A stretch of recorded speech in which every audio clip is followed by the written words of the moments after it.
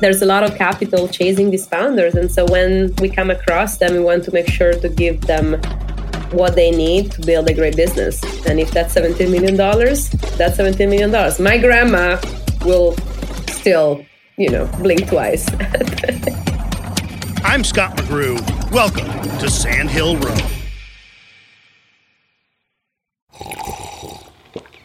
That's not just the sound of that first sip of Morning Joe. It's the sound of someone shopping for a car on Carvana from the comfort of home. That's a good blend. It's time to take it easy, like answering some easy questions to get pre-qualified for a car in minutes. Talk about starting the morning right. Just like customizing your terms so your car fits your budget.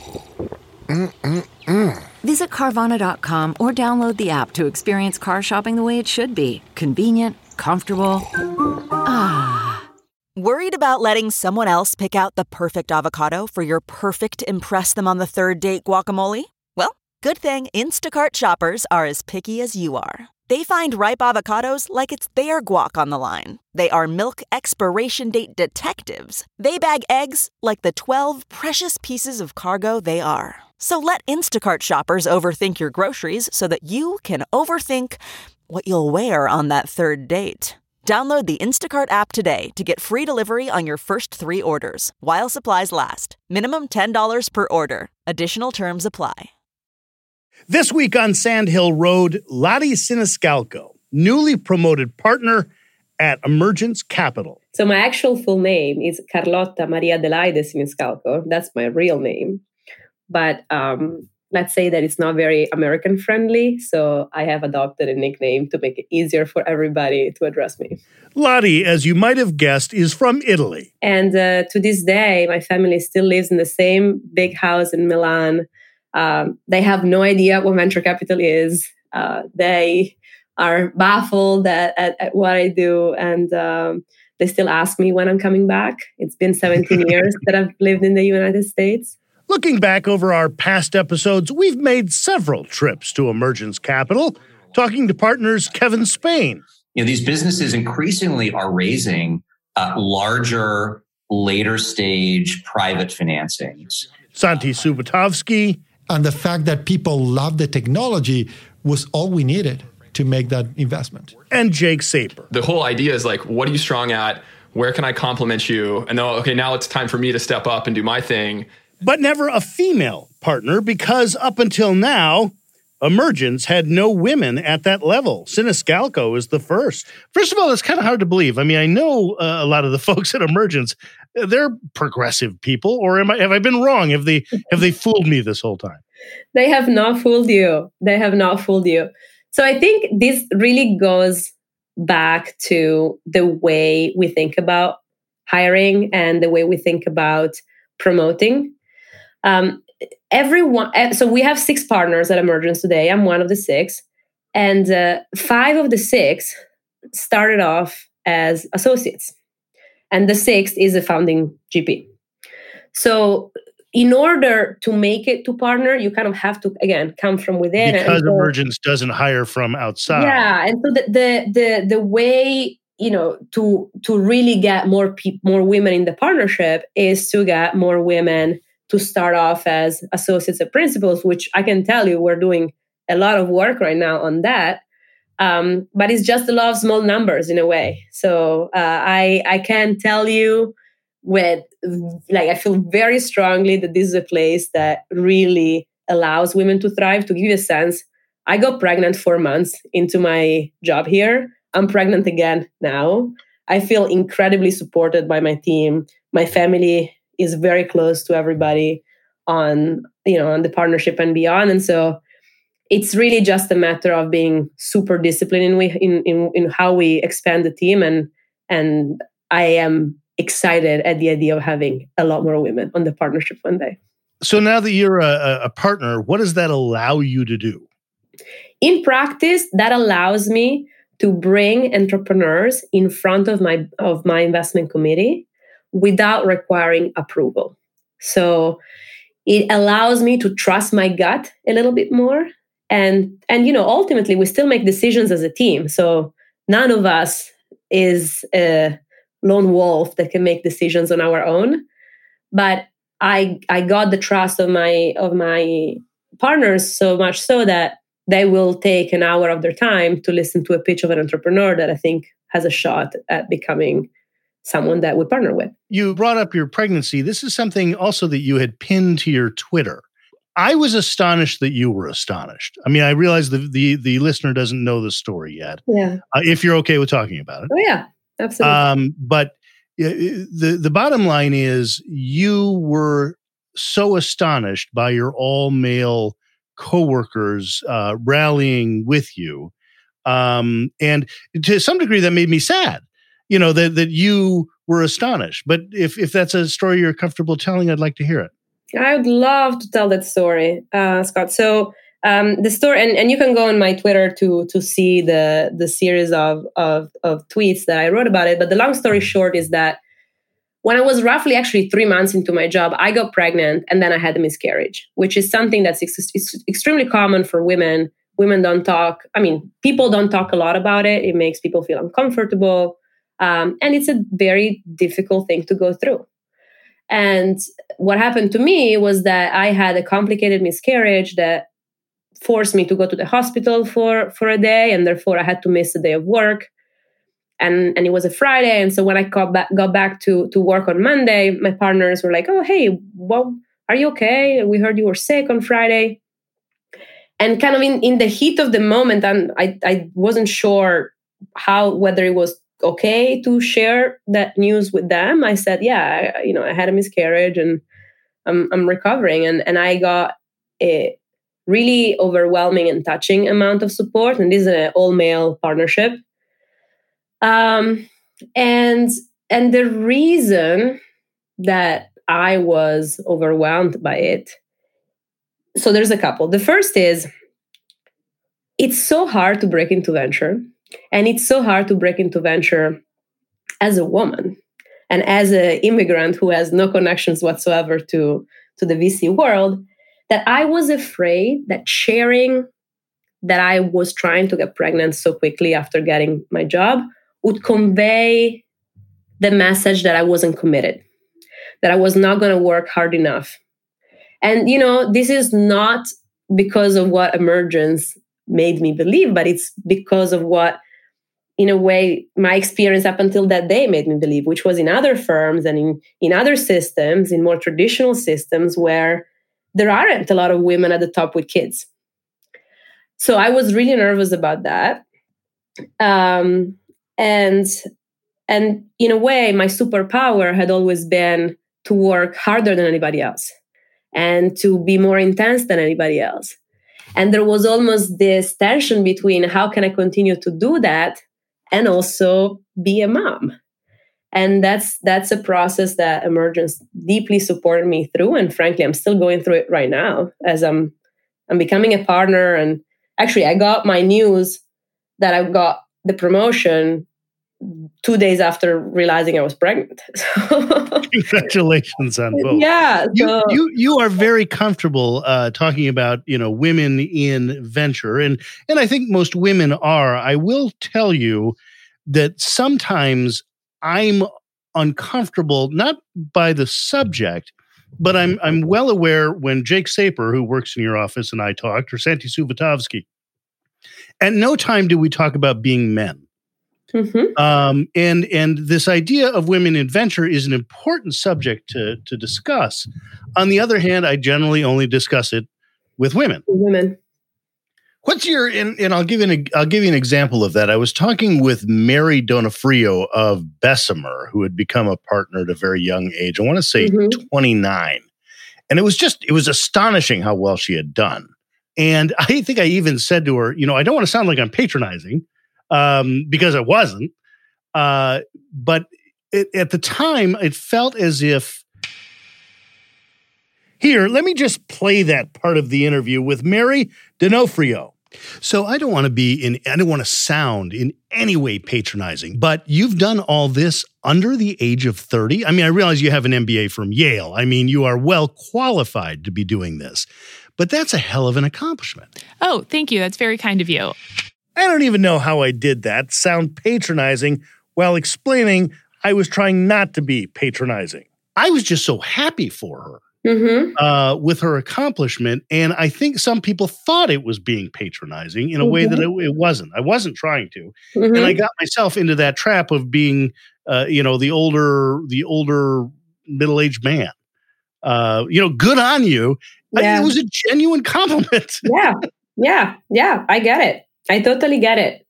So to me, this comes down to venture. There's a standard there's a perceived standard of what success in venture looks like. And when you are a young woman coming up, you're kind of coming up against the standard because you look up at the stage of who's speaking at all these big events and you read the books of who are these legendary venture capitalists.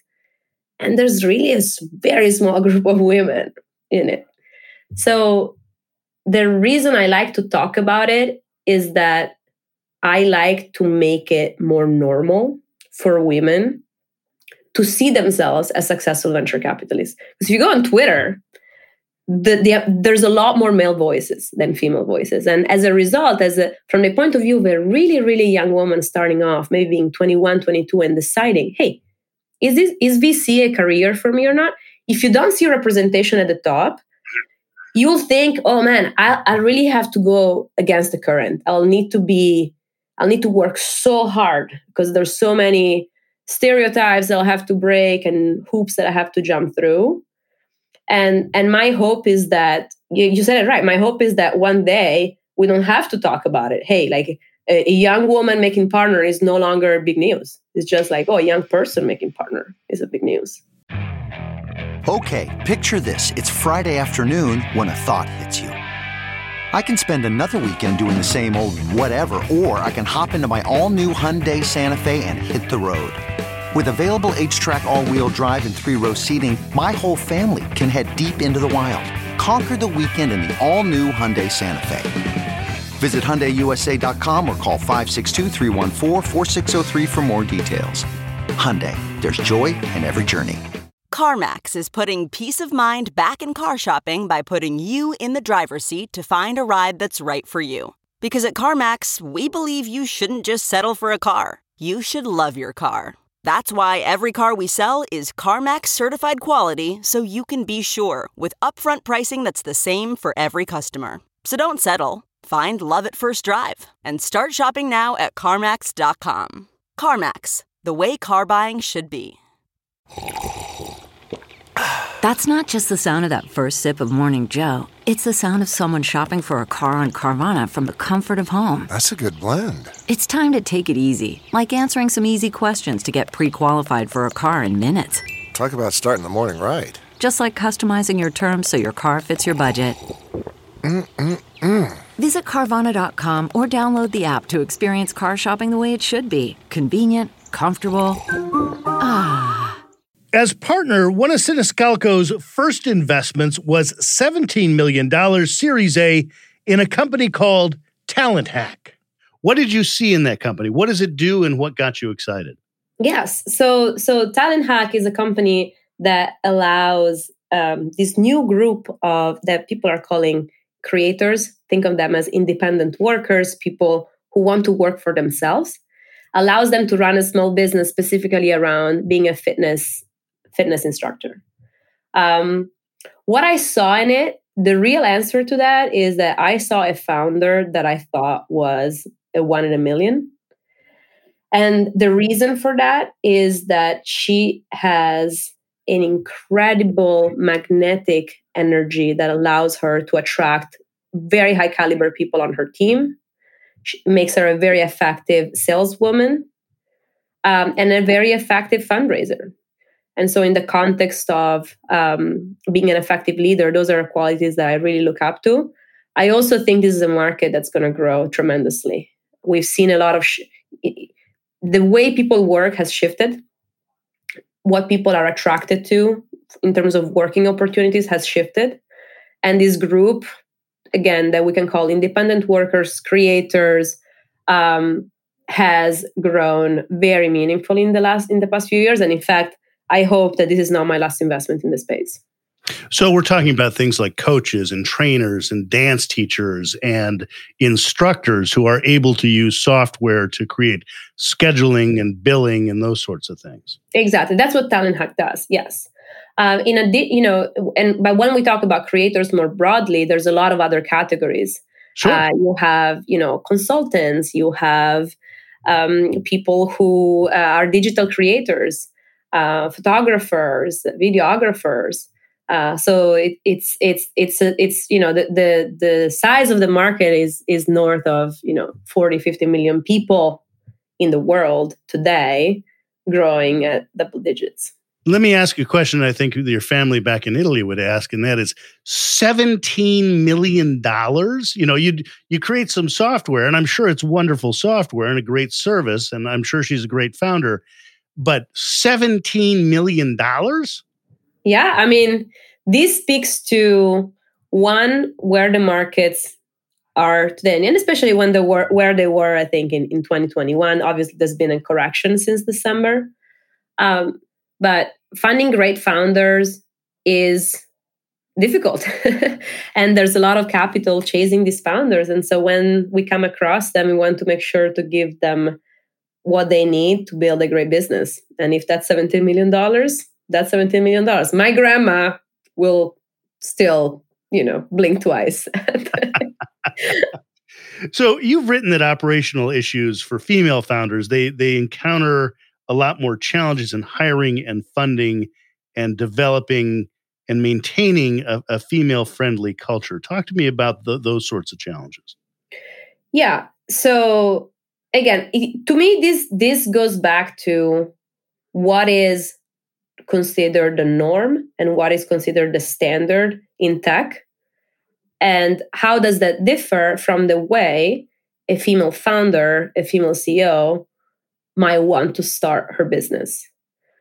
So there's a little bit around what type of culture you want to build and getting people excited around the table so that you're not seeing as someone going against the current, but you're seeing as a thoughtful leader setting up the right structure from day zero. On fundraising, there's all sort of biases that people have. And I really believe that very few people actually mean to have, very few people are trying to be biased. Most of us are biased, but in a subconscious way, in an unconscious way. And when you are a woman founder and you're pitching, there's some biases that you have to go up against. And I'll give you a few examples. Women tend to be asked a lot more about downside than upside, for example. There's a lot of research on that. Women are typically described as less visionary than men are, even if they're literally reading the same script, or less agreeable if they are a little bit more pushy in what they're saying. So there's all sort of nuances that need to be navigated by a woman to be perceived as effective as a man. And I'm very excited to coach and help women go through it. But honestly, to me, the coaching is to be done as much on the founder side as on the investor side. Because step one for me is becoming aware of what even my own biases are and helping my team become aware of what their own biases are, so we can actually be objective in the way we assess. To me, that's baseline. You've said that it's the best and the worst time to become a woman founder. Yeah. So I think COVID created a few interesting dynamics. It's no secret that during COVID, a lot of the work, housework, childcare work, ended up being on the shoulders of women. And that's in a way why it can be a very big burden to have to carry a household, make sure your kids are sitting in front of Zoom and attending virtual preschool, and at the same time getting a company off the ground. At the same time, I do think that there are a lot of trends and underlying like tectonic shifts in place that make it very like the perfect moment for women to start. People are starting to pay attention. Our LPs, the environment in general is starting to realize, hey, we can't continue to deny opportunities to women. And so if you are a woman founder today, there's an abundance of tools and networks and support available that was just not available before. I also think employees really care.